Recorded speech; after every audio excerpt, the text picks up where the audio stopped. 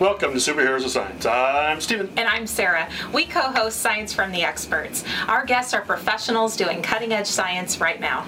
They're experts in their field discussing what they know best. So listen up and learn real science from real people. Subscribe now and stay informed of our latest episodes and show your support. Joining us today for Superheroes of Science, we're here with Professor Eugene Spafford from the Department of Computer Science here at Purdue University. So welcome, and we are excited to learn a little bit about cybersecurity. Great. So maybe to start with, Go ahead. What is the field? Sorry, do you want to start? Okay, fine. We know I always have questions, but I'm letting you have yours. Tell us a little bit about the field of cybersecurity. Sure. So cybersecurity is relatively recent as a field. It only goes back about 50, 60 years. And it is intended to encompass all the things we do to try to protect computer systems and the data on the computer systems, protect the privacy, keep things like computer viruses out, keep hackers away.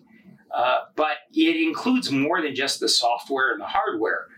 It also includes things like the legal environment around computing, and that includes things like investigating after an incident has occurred. Mm-hmm. We might have law enforcement trying to find out who planted that virus on your computer system. Mm-hmm.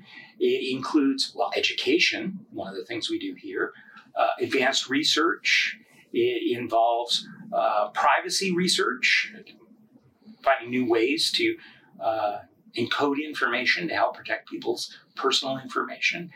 And all in all, there's about 40 or more specializations in the area of cybersecurity all around this idea. That seems very broad then. If someone's just kind of interested in cybersecurity, how do you determine what area they might end up wanting to go to? Well, we don't try to steer people towards a particular thing. We try to expose them to the array of possibilities and let them find what really intrigues them. So we've had some students, for instance, that when looking at how computing systems are built and how people break into computer systems, have decided they're really interested in how to investigate when something happens, how to take it apart, how to respond. And then we provide them with coursework and direction in doing that. Mm-hmm. I've had some students who've taken my computing courses who have gotten very interested in the whole aspect of how do we build policies and laws around that? And they've gone on to law school. Oh, so that's another career, but it's involved with cybersecurity. Mm-hmm. We need people who look at the broad scope of all of what goes on. Right. And it is an evolving field all the time because the hardware is changing, the software is changing. The people who are trying to do bad things on computers are constantly coming up with new ideas. And so we're always looking for something new and people with training to do it. How do you stay up on all of the new trends? Yeah, I like that question. Because it seems overwhelming. Well, it is. I don't think there's anyone who's up to date on every aspect of it because it is such a big area. But similar to anything else where you're going to have a career, you're going to look at physics or chemistry or medicine, you have to be reading, you have to be paying attention to the news. And most careers like this involve some lifelong learning. And that shouldn't be something that's scary. Because sometimes that learning is finding really new and interesting things to do. It's we find that people, for instance, who like puzzles are really good at cybersecurity. And so just imagine a career where you're learning new puzzles and new tricks and you're off with other people who are also interested in those things. We have conferences, for instance, in classes.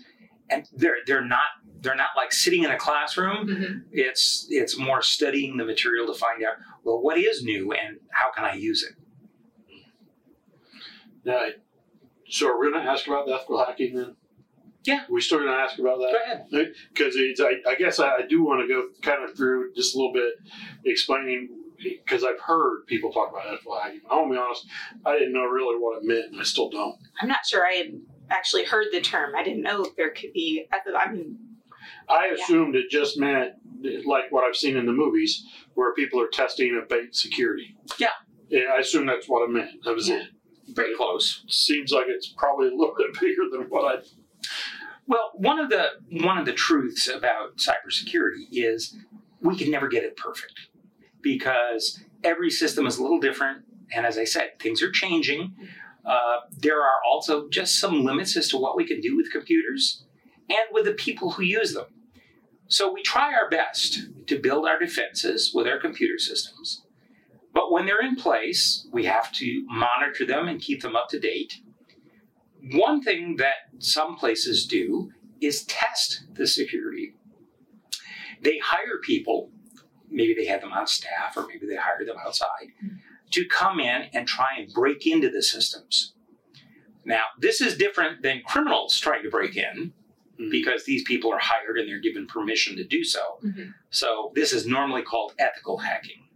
And this is where someone tries to break through the defenses to find, did the people who put it together do it correctly? Did they think of everything? Or is there something that they've missed? And so the idea behind ethical hacking is kind of a double check to make sure that whoever built and is running the system is doing it in a way that's really protecting the resources that are there. So what types of things might they be trying to break into, like finding a password or breaking into an account, or is it all kind of the same thing? Is it all password based or? No. So ethical hacking has different components to it. There are some who specialize in software and they try to find where the software hasn't been updated. Or bad passwords are in place, as you noted, or someone forgot to turn something on. That's one kind of ethical hacking. Another kind, and this is not done as often, but this is where people are testing the people and procedures around the computer system. So, for instance, coming up to an office building, carrying a couple of pizza boxes in a Domino's uniform and seeing if people will let them in without checking their ID. And if they can get in, well, then they can get access to the network and the computers. And that's a problem. Yeah, I know my son had interned somewhere and someone was coming up behind him to walk in and he just let the door shut. And some of the people who work there, the programmers, like, what is wrong with you? Why are you doing that? And he's like, I don't know him. And he just kept on walking because they did have to have a reason to be there. It was legitimately a delivery person. But he didn't know. He wasn't going to take a chance. But he was really curious about after that the social engineering side of the computer science of the. Another really common one, for instance, is somebody calling up the help desk on the weekend and pretending to be an executive and saying, I can't get in, I have to get in, there's a proposal due, would you reset my password and tell me what it is? If somebody falls for that, they're able to get in without actually trying to break the password, but that's a security problem, and that's part of cybersecurity. And so we have people who will test that. That's a form of ethical hacking. But we also have people who are trying to build systems and teach people not to fall for that. So really the cybersecurity is a lot of different things. And when we talk, for instance, about having a strong password or not clicking on links in your email that come from someplace you don't know about, well, there's different approaches there. One approach is let's design the system so even if you do by mistake, it doesn't cause a problem. There are parts of cybersecurity where we build programs and systems to monitor in case someone does it by accident. And then we also have those who try to do it to test whether the systems work. So we have a full range of activities, but they're all designed towards, can we protect the computing systems? Can we protect the data on the computing systems? And really, can we protect the people in the businesses using the computing systems? So, why? I mean, I want to ask, why do we need cybersecurity? Why are people trying to get data? What? Wow. Well, there's a lot of reasons why someone may want to get into the data or get the computing systems. At the very simplest, and this is kind of what you see in maybe movies or you hear stories, are the bored people who are trying to just see if they can do it. Mm-hmm. That's a very small number anymore. But if you think about where computing is used, it's used in banks and hospitals, mm-hmm. police stations, national governments. So the data that's stored there is of interest to people who might want to get financial data or corrupt it. So those are thieves, those are criminals. They might want to get access to health records because they're going to use that for extortion, to blackmail, or to find out about someone. They may want to get access to police records because, well, so some of the criminal gangs want to know if there's a confidential informant or someone what evidence is available. Mm-hmm. And then national governments are definitely involved in this. We have problems with several governments around the world trying to get in and find information about our industry, our government, and our people. So lots of reasons, mm-hmm. lots of different parties that are out there, different motivations. If you've heard about ransomware, that's a huge problem right now, where criminal gangs will get into systems and either encrypt the data and offer to give a key to give it back for a price, or what's happening more often now is they're selling the data or asking for a price not to sell the data. And that's a big business for some criminal groups right now. Other places where this is used, people break into computing systems to use the computing power to mine cryptocurrency.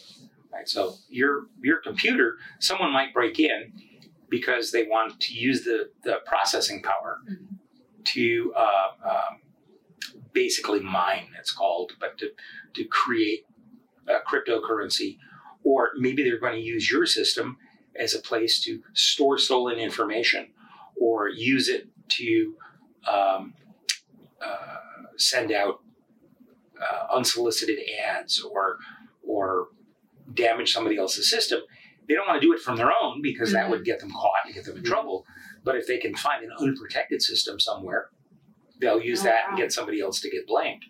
So there's a lot more reasons why.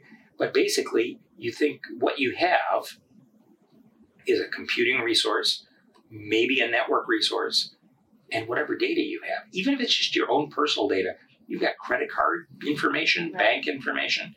That's worth something to someone. As a whole, how safe is the general public with the cybersecurity measures that we have now? Like if I'm doing some online shopping or something and I've put in my credit card and I've done this, am I just, because I've done this one time, am I now completely open to just losing everything? Or generally speaking, how safe? Generally pretty safe. Most of the merchants, most of the big banks have good security in place mm-hmm. as of right now. As I said, things change, right. And 5 years ago, ransomware was not a big issue. Oh, okay. And it is more of an issue now. But that's not only just on the computer. That's also because many of those criminals are operating from countries where we can't reach with law enforcement. Oh. So that cybersecurity includes that other part, mm-hmm. which is also the legal aspect. But generally, if you're communicating with a merchant using your credit card number, it's pretty safe. Not 100%, mm-hmm. but it's largely safe. The biggest threat you probably have is more to your privacy. So if you're using social media, mm-hmm. if you're shopping at one of these sites, they're collecting your information, what you look at, what you're purchasing, your address, your other information. And then they're selling that to advertisers. Oh.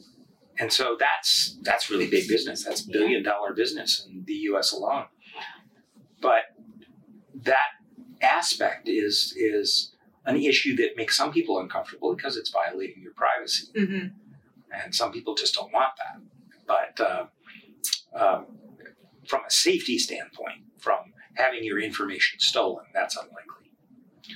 So I like how you started with oftentimes people that do well in cybersecurity are they're like puzzles. They're learning puzzles because I'm running through my head thinking, what is all the science behind cybersecurity? What is involved with that? And it seems like a lot of it is one puzzle after an ever-changing puzzle. It seems like that's mainly what we're doing is trying to solve one mystery after another. What I guess I'm asking what all's involved with that? That is such a lousy way to form that question, but that's the best I can come up with at the moment. Like, how do you prepare for something like that? Like that's much better. Yeah. It's a great question, really. And because the field is so large, there are many different kinds of preparation. At its heart, a lot of it is computing. And so understanding some of the skills to be good at computer science, computer engineering are important. And that is understanding some about how to write programs, mathematics, language skills. Those are all important there. People don't have to be expert at those, but it helps to be good at them and to practice, a lot of practice. Then there are other aspects. So, for instance, some of what we look at is psychology. And therefore, if someone wants to get involved in the human aspects of security, what I was talking about where it's social engineering, about trying to, then studying sales and psychology can be helpful to someone there. That's a different kind of preparation. The ability to think in a structured way, to sort of say, if this happens and then this happens and this is true, then here's the result, is really at the heart of a lot of what we do, but not all of it. We have people who are outstanding in cybersecurity whose training is as artists, musicians, and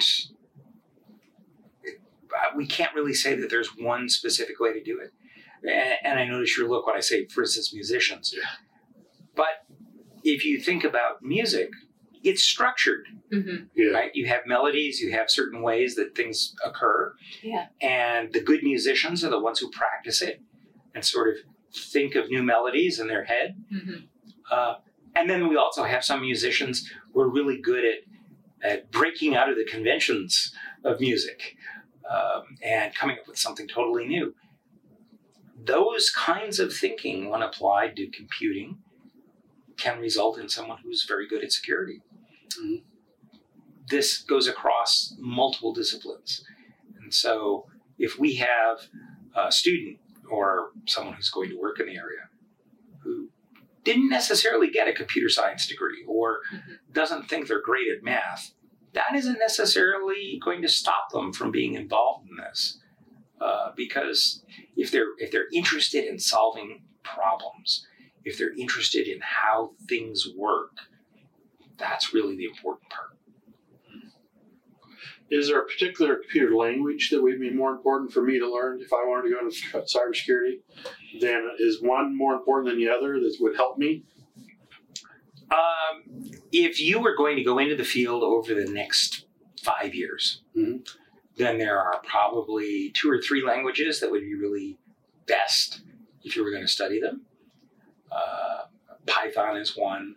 Rust is another language that would be very valuable to learn. But we keep coming up with new languages and new environments. And there's some discussion that perhaps the new AI systems that are coming out, we don't even need to know those languages as much. I don't believe that, but that's an argument. And so if you're going to want to be involved in programming and doing some things in cybersecurity that involve coding, it's probably better to get a foundation in programming generally so that you can learn new languages as they become available, as they become necessary. Why does the field keep coming up with new languages? It's a great question. I mean, okay, I've heard of DOS. There was DOS. You know, and I expected you were going to say, as I was guessing, all right, he's going to say I was guessing C++. Python. Yeah. Oh, okay. Probably, C++, maybe Python, yeah. C++. Do they still need to know Java? Maybe Java. I'm thinking these, and you come up with Rust, which is something I've never heard of. I've never heard of Rust. This is the first. And so why are these languages keep changing? So part of it is that the computers keep changing. If you think about the computers we're using now compared to the computers 30 years ago, 30 years ago we were using old PCs and big hulking mainframes. Yeah. We just don't have that anymore. In fact, everybody's walking around now with a supercomputer in their purse or on their belt. Right. And we just look at them and we call them, well, it's a cell phone. But really, it's a supercomputer. Mm-hmm. The one you're carrying now is about 5 times more powerful than the most expensive, fastest computer of 25 years ago, which weighed, I think it was 7 tons and had 60 miles of wires in it. Oh, wow. So, big changes in the hardware. Mm-hmm. As the hardware changes, we need new ways of instructing it how to work. And it's also the case that as we get more data and new ways of doing things, we need to find better ways of expressing it. We find some of the old ways don't work as well. It's why we still don't write in Shakespearean English. It isn't expressive for what we want to do. So language has evolved. Same thing with computer languages. They evolve to meet new applications and new needs. And that's part of the education that we have in computer science and computer security is, well, get the foundations so that we can evolve with it. If somebody right now who's graduating from Purdue University with a degree in computer science may have a career of 40 years, let's say, from this point, 40 to 50 years. And if they only use what they learn now, they're going to be obsolete in a decade. Oh, wow. Because the things change so quickly. Mm-hmm. Mm-hmm. Students who are graduating this year, well, let me take that back. Students who are graduating next year can graduate with a degree in artificial intelligence that when they entered as a freshman didn't exist. Oh, wow. That's amazing. So, yeah. So the important thing that we try to convey here is this is a really dynamic field. Let's learn some fundamentals so that, as I said earlier, it's always learning. Mm-hmm. It's adapting to something new. That's part of the excitement of this is who's going to think of something new next and how am I going to be able to use that? Mm-hmm. 2 more. I gotta go too. Okay, So I know sure. you've mentioned a few times that problem solving is kind of a lot of at the heart of this, and I can see that especially because like you said, they're going to graduate maybe in this next year with a degree that didn't exist when they started college. Problem solving, just I know from having taught students, is sometimes really challenging. It's not always, they have to stop. They can't just memorize an answer. Sometimes you really have to think critically about how you might go about this. What's the best, how can you practice? How can you improve your problem solving skills? Do you have any tips for that? That's a great question. And I'll say that not everybody is good at solving new problems. Okay. You don't have to have that as a skill set. Okay. For all of the jobs in cybersecurity. People who are really good at following recipes, at building things consistently again and again, lots of job opportunities for them. They don't have to solve new problems necessarily. So for anybody who is listening who doesn't like puzzles or maybe isn't good at them, that doesn't mean they can't be involved here. Okay. It's just that's where some of the more interesting aspects of this can be. As far as building on problem-solving skills, I have found that it's very much like working with math or language or music. You need to practice. You need to encounter different kinds of puzzles. There are books, there are websites, there are others that have we call them brain teasers or puzzles. But to look at those and try those and see what the techniques are, people can get better with that. But it's like math, really. Some people seem to have a natural aptitude, and people who don't take to it right away shouldn't say that they're not good at math. I agree. Yeah. Because everybody can be good at math. Yes. It's just how much practice do they have to put in. And I think the same is true of solving problems. Everybody actually has some ability to solve problems because that's life. Yeah. Yes, it is. Yeah. You know, where am I going to get lunch? Right. My shoelace broke. How am I going to fix that? Mm-hmm. I mean, these are problems, but the kinds of problems I'm talking about involve a little bit more thinking, and practice helps with that. Really, I think it's true that everybody has certain aptitudes that they could say, oh, yeah, somebody's really good at that. Maybe they're really good at playing ball or playing music or solving a math problem. That's great. But if they want to do more than that, they really are going to need to practice. And that's a big part of growing up and being an adult at some point is, well, we got to practice things. I like that. All right, I'll just ask one of my two. Okay. I don't want to drag you on through them, so I'll ask one of them. You can ask both. Okay, well, okay, the one I wasn't going to ask, I'll ask it first then. How is quantum computing changing your world?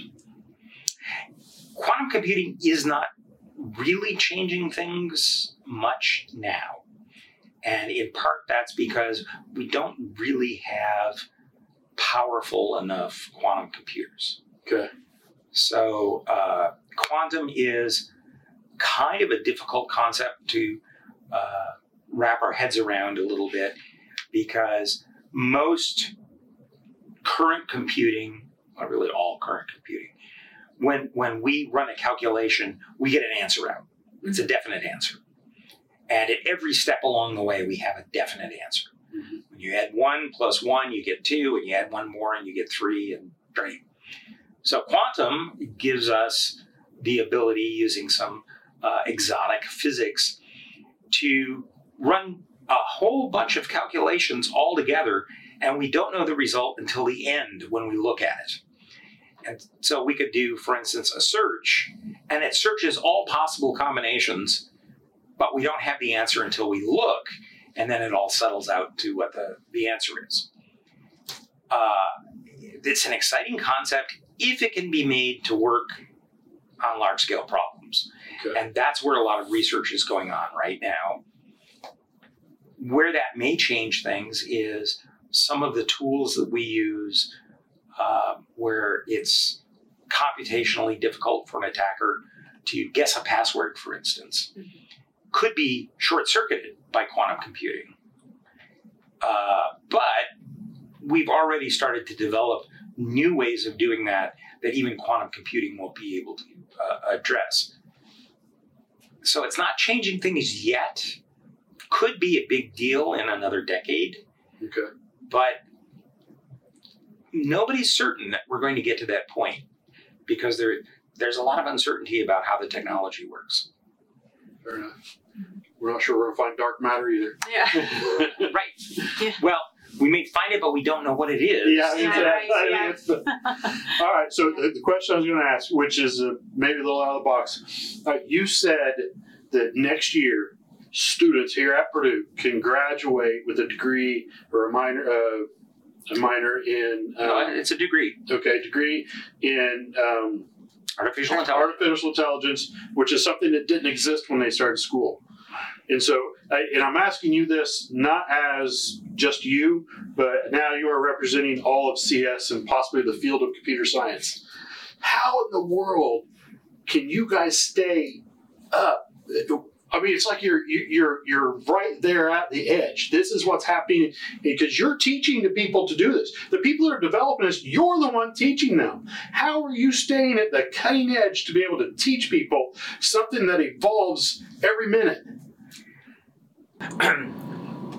The way that we keep current with all of this is we're the ones inventing it.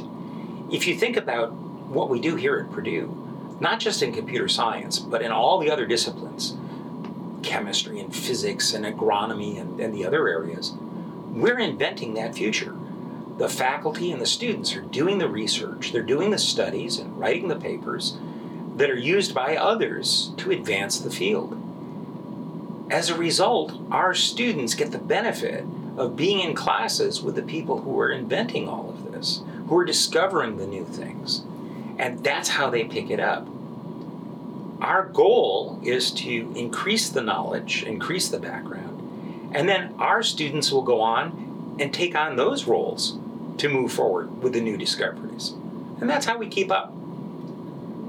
It's also the case, though, that in computer sciences, for instance, I'm one of about 80 faculty, and there's no way any of us can keep current with everything that's going on. It's simply too much. Yeah. But I'm in a community where there are people who know about this. So if I have a question, I can go to one of my colleagues and I can say, could you explain this to me? And they can give me a book or a paper or explain it to me or tell me to go away. And that's how I can learn about it. As a group, we stay ahead of this. As a group, we solve problems, as well as individuals. But that's the benefit for students coming here to Purdue, is they get immersed in that kind of environment where they can learn those things. Is that because we're an R1 institution where everyone's really, they're research focused? I would say any research university has that kind of benefit. It's a question of how intense the research is and what areas they are. Purdue is certainly one of the top universities where we cover a lot of material at the very, very edge. But even some of the smaller research universities, faculty are involved in research, staying current with material, and teaching your students. That's one of the ideas behind the U.S. university system, where we have faculty who do both research and teaching, is to enrich that classroom experience for students. Okay. It's how do people know it? Well, they learn it from the people who are discovering it. Absolutely. That's awesome. We have, there's the idea, there's a great word, it's called autodidact, and that's where somebody can teach themselves by reading or performing their own experiments. Very small number of people are good at that, at being autodidacts. That's a very special skill.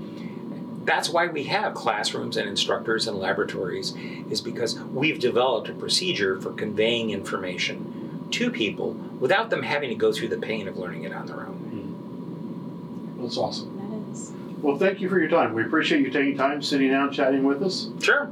And my pleasure. Like I said, I'm still as excited that the fact that the simplest answer and the most wow answer to me is we are creating that here at Purdue. We are creating the future. That's how we can teach the future. I think, that's a message we want to get across to the students, that they can be part of discovery. Students can be part of inventing the future. Maybe they'll do it on their own accidentally if they don't come to Purdue or they go somewhere else. But the best way to be sure that they're part of that effort is to get a good education. And that's certainly something we can do here in a number of areas. So if they are interested in being part of that future, inventing that future, rather than just having a job, they really ought to think about a college education, and this is a good place to do that. Thank you for listening to this episode of Science from the Experts from Purdue University Superheroes of Science. If you like this episode, subscribe, give us a positive review, and share the love. Boiler up! Hammer down.